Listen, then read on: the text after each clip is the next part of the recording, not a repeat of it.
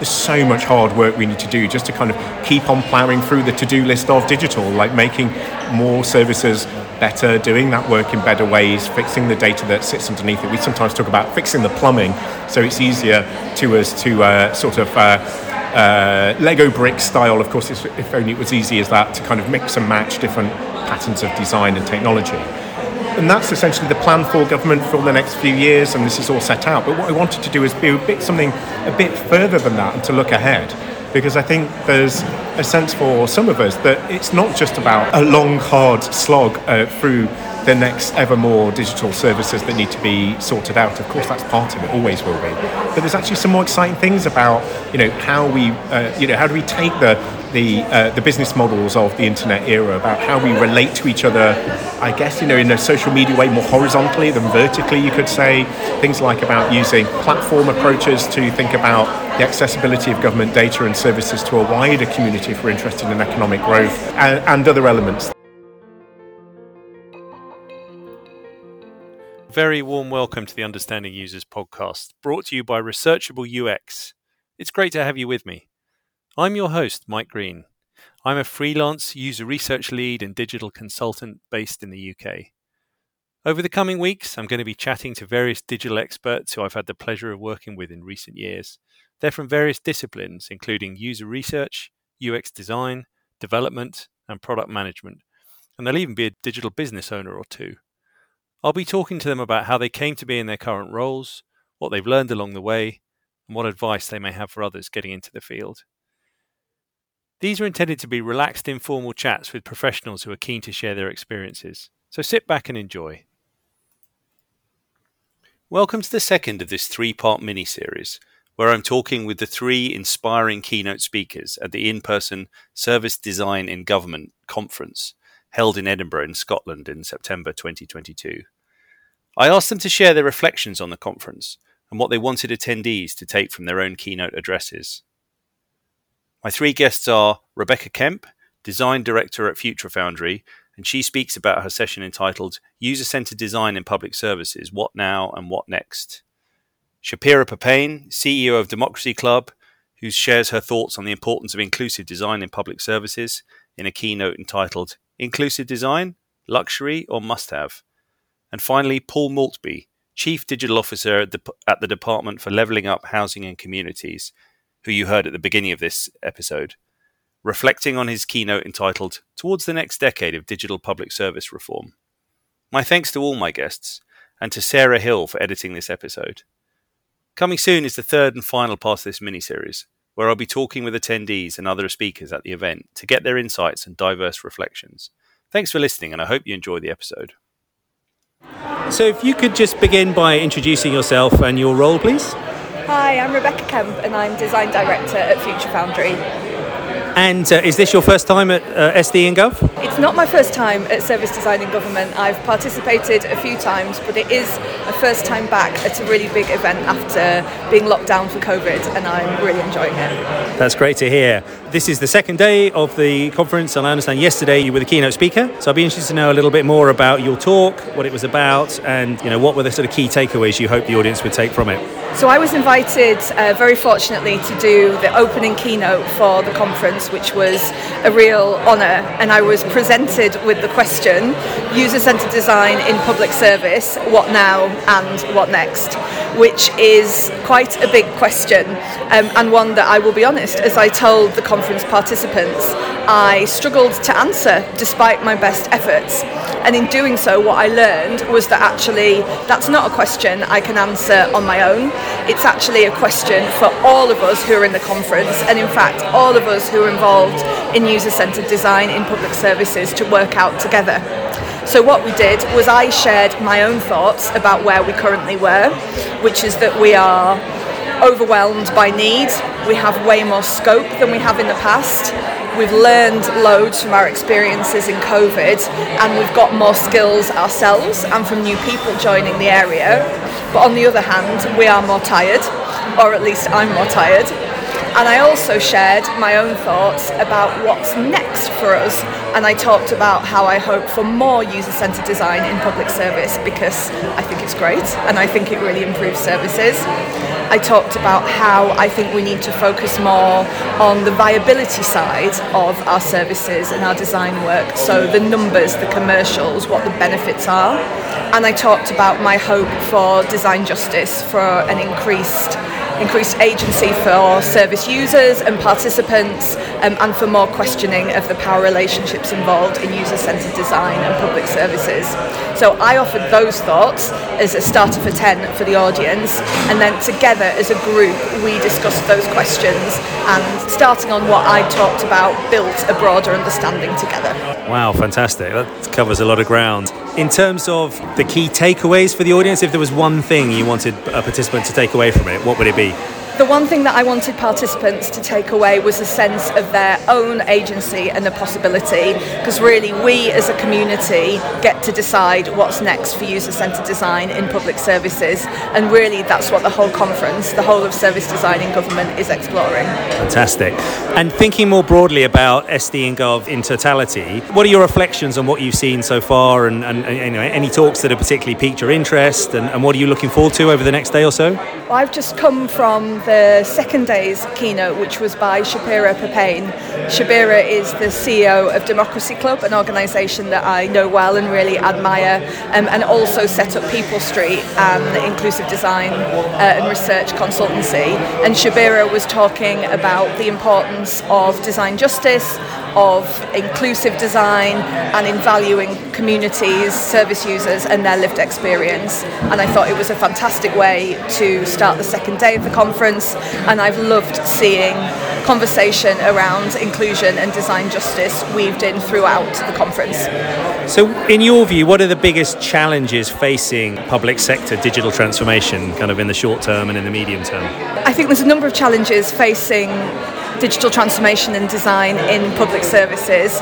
One is just the overwhelming need that we have. Of course, I've got my perspective living in the UK, but what's great about this conference is that we have colleagues from all over the world coming to join us. And with the COVID-19 pandemic, the ongoing impacts it has, the instability we're experiencing in the world, and also the economic challenges that we're facing, I think the scale of need is the biggest challenge that we have. It's also the biggest opportunity that we have to do more of this really important work. What this means for us as individuals, I think, is that we need to consider our resilience, our well-being, and how we can keep going and pace ourselves as we trudge through this important work in a really challenging context. So in your own role, Rebecca, kind of what inspires you, what excites you most, what gets you out of bed in the morning? Well, my current role is Design Director at Future Foundry. We are an innovation engine, and we help the world's leading organisations from all sectors to innovate in a way that is easier, that is faster, that reduces risk, and that reduces their time to market. So I spend a lot of time in the early stages of innovation, and the thing that really excites me there, which honestly is a bit of a thread throughout my career, is about really understanding where people are, what they need, and how we can meet those needs, and bringing that to life together with organisational strategy and objectives. So for me, it's about how we bring together and align what people really need and how we can solve those problems. And on the flip side of that, what challenges you or frustrates you, either in your own work or more broadly in the discipline? I'm going to give a potentially slightly controversial take here, and one of the things that I do find a little frustrating is our chat about senior leaders who don't understand design or who don't get the value of what we do. And on the one hand, I agree, that is super frustrating, especially when you can see how you can improve a service or a product and just how much better it can be, how much impact it can have. But what I also think, which I'm voicing now, is, well, come on, user-centered design professionals, go and get those jobs for yourself. Go and become the senior leader and solve the problem of not understanding by taking up that position yourself. I know it's not for everyone. It's not something everyone can do, not something everyone wants to do. But when I look back at some of the roles I've done, the most impact I've been able to have has been creating an environment for really good user-centered user-centered design to happen, enabling other people to do the work. And I think we sometimes end up blocked by our reliance on senior people from outside the profession, when what we could do is try and get those roles ourselves. Fantastic. And final question, Rebecca, how in your view can digital teams ensure they're having the maximum impact on the users that they're designing for? For me, the key to make sure that digital teams are having the most impact on their users is that relentless focus on user need and really measuring the impact, finding out what people need and how you measure improvements, whether they're big improvements or small improvements, and really staying focused on the numbers and on progress. That's how I think we can have the most impact, we can stay focused, and also we can demonstrate our impact to the people that matter. So I'm chatting now with Shabira Papain. Hi, Shabira, welcome to the show. Hi, thank you for having me. So tell me a little bit about what your role is and what you do day to day. Well, I have several hats. Some I get paid for, some I don't. So I corral 3 teenage kids. That's the unpaid job. But I'm also CEO of Democracy Club, and I also founded a startup called People Street to support service designers to be able to access communities in fast-paced research environments. And is this your first time at SD in Gulf? It is my first time, and what an amazing first time to be at and to be asked to do the keynote. It's pretty special. So tell me more about that, because I was at the keynote this morning and you had a big turnout, and how did you feel it went, and kind of what were the key takeaways you wanted people to take from it? I feel like I should ask you how it went. I wanted them to have a bit of a fire in their belly, just reignite something that's there, so that they can think about how to build in equity thinking, inclusion thinking as business as usual. So that wanted a bit of a itchy or hit something, even to provoke people thinking I disagree with you. Wanted that, but importantly, I didn't want it to be just some lofty ideas and some theoretical principles and more policies. I wanted it to be really practical, and so to give people some just pragmatic ways that they can build it into business as usual. So sharing practice was really important. So if there was one takeaway that you wanted every attendee to take with them, what would it be? That it's possible. Right. And it's possible to do in any kind of organisation. Out of interest, how does kind of attending an event and giving a talk in person, as opposed to obviously the last couple of years, we've all been remote, how's that changed things for you? Oh, it was really lovely because I really feed off, we're humans and relational, and so I really feed off when people are nodding or shaking their head. And it's really hard on the big conferences that are done online because you can't actually see everyone. Most people have their cameras off. Yep. So you're talking to a bunch of initials. Yeah. Especially when it's on Teams or something. Yeah. I ran a roundtable for NHS May 2020, and there were over 300 people on this, and all I could see were these initials. It was so hard. You don't know. Do I need to explain that? Do I? You were there. You saw. I'm are you with me? Do I need to explain this? Where do we go? Can we move to the next bit? So just that human interaction, I just really missed. So I really enjoyed today. And thinking more broadly, how do you see the future of service design, and particularly digital service design, kind of evolving across the public sector? First of all, I got invited to this, right? And so that tells me something, because 5 years ago I wouldn't have got invited to a conference like this, let alone be the keynote speaker. So that tells me something about the direction that the service design community and user researchers are wanting to go on. Whether services catch up, services are going to have to catch up to them, to the people they employ. So I'm really hopeful for the future of service design, that we are going to have practitioners making decisions that are actively, not passively, actively tackling inequalities, that are actively built for the communities we serve, not just for some parts of the community, those of us who can navigate it, but really for the ones that we perpetually leave behind, and then wonder why there's these gaps, why there's this cost on public services. So we start to be a bit more clever, about the way we design our services, the way we budget for those services up front. So what's the biggest challenge, would you say, facing digital transformation in the public sector? You've talked about kind of inequality and equity. The lack of collaboration across multidisciplines. So I think we get caught up in oh, no, I know because I'm a service designer. Oh, no, I know because I'm the product owner. No, I know because I'm the SLT. Right. Oh, no, I know because I'm policy. And we're not working together. We don't create teams that are multidisciplinary. Right. We expect our teams to collaborate. We don't define what that collaboration is, but we don't build these multidisciplinary teams. And everywhere I go and I see, and it doesn't matter what, best intentions, we erode the potential of digital transformation programs because we do things to then our teams and to our staff, and therefore you do it to, you do things to the community. If you're doing things to your team and you're like imposing and rolling out this whole program and you're not listening, you're going to be doing that to the communities you serve. So, you need to overcome the culture within the organisation. You need to do it in the organisation to be able to do it out in the world. What excites you about what you do? Well, because you can see impact. You can see it in front of your eyes, right? Like it's immediate. People really excite me, like so many wonderful people. For the hour after the talk, I was just talking to people that were coming up and said they were making time to talk about it. That really excites me because that means there's all these little people out in the world and we're all going in our little corners of the world. We're being the change that we want to see in the world. So that's really exciting. Just the potential to be part of the solution and not the problem is pretty cool, isn't it? To be able to get up every day and do a job that you love and go, I have the best job because you get that as a reward. I mean, that's the best. Fantastic.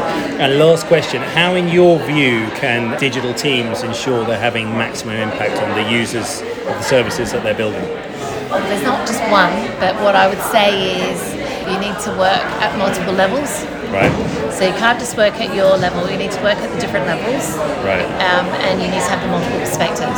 Right. And so that means in your teams, but also in the people that you're reaching out to.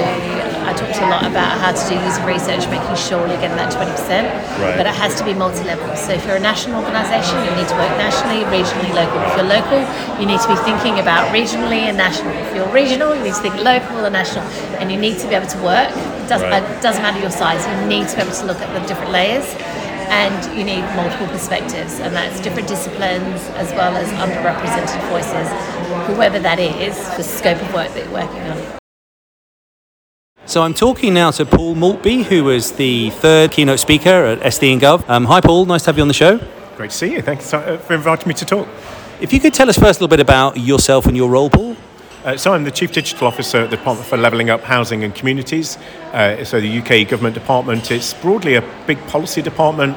So it's interesting how being the digital lead in that organisation is somewhat different from those departments where they are running transactional services to citizens. But my job encompasses everything from keeping the digital lights on and the cybersecurity and the laptops and turning the printers on and off through to running effective services, often B2B type services, but also helping policy colleagues think through the opportunities of the modern digital internet era in the work that they do too.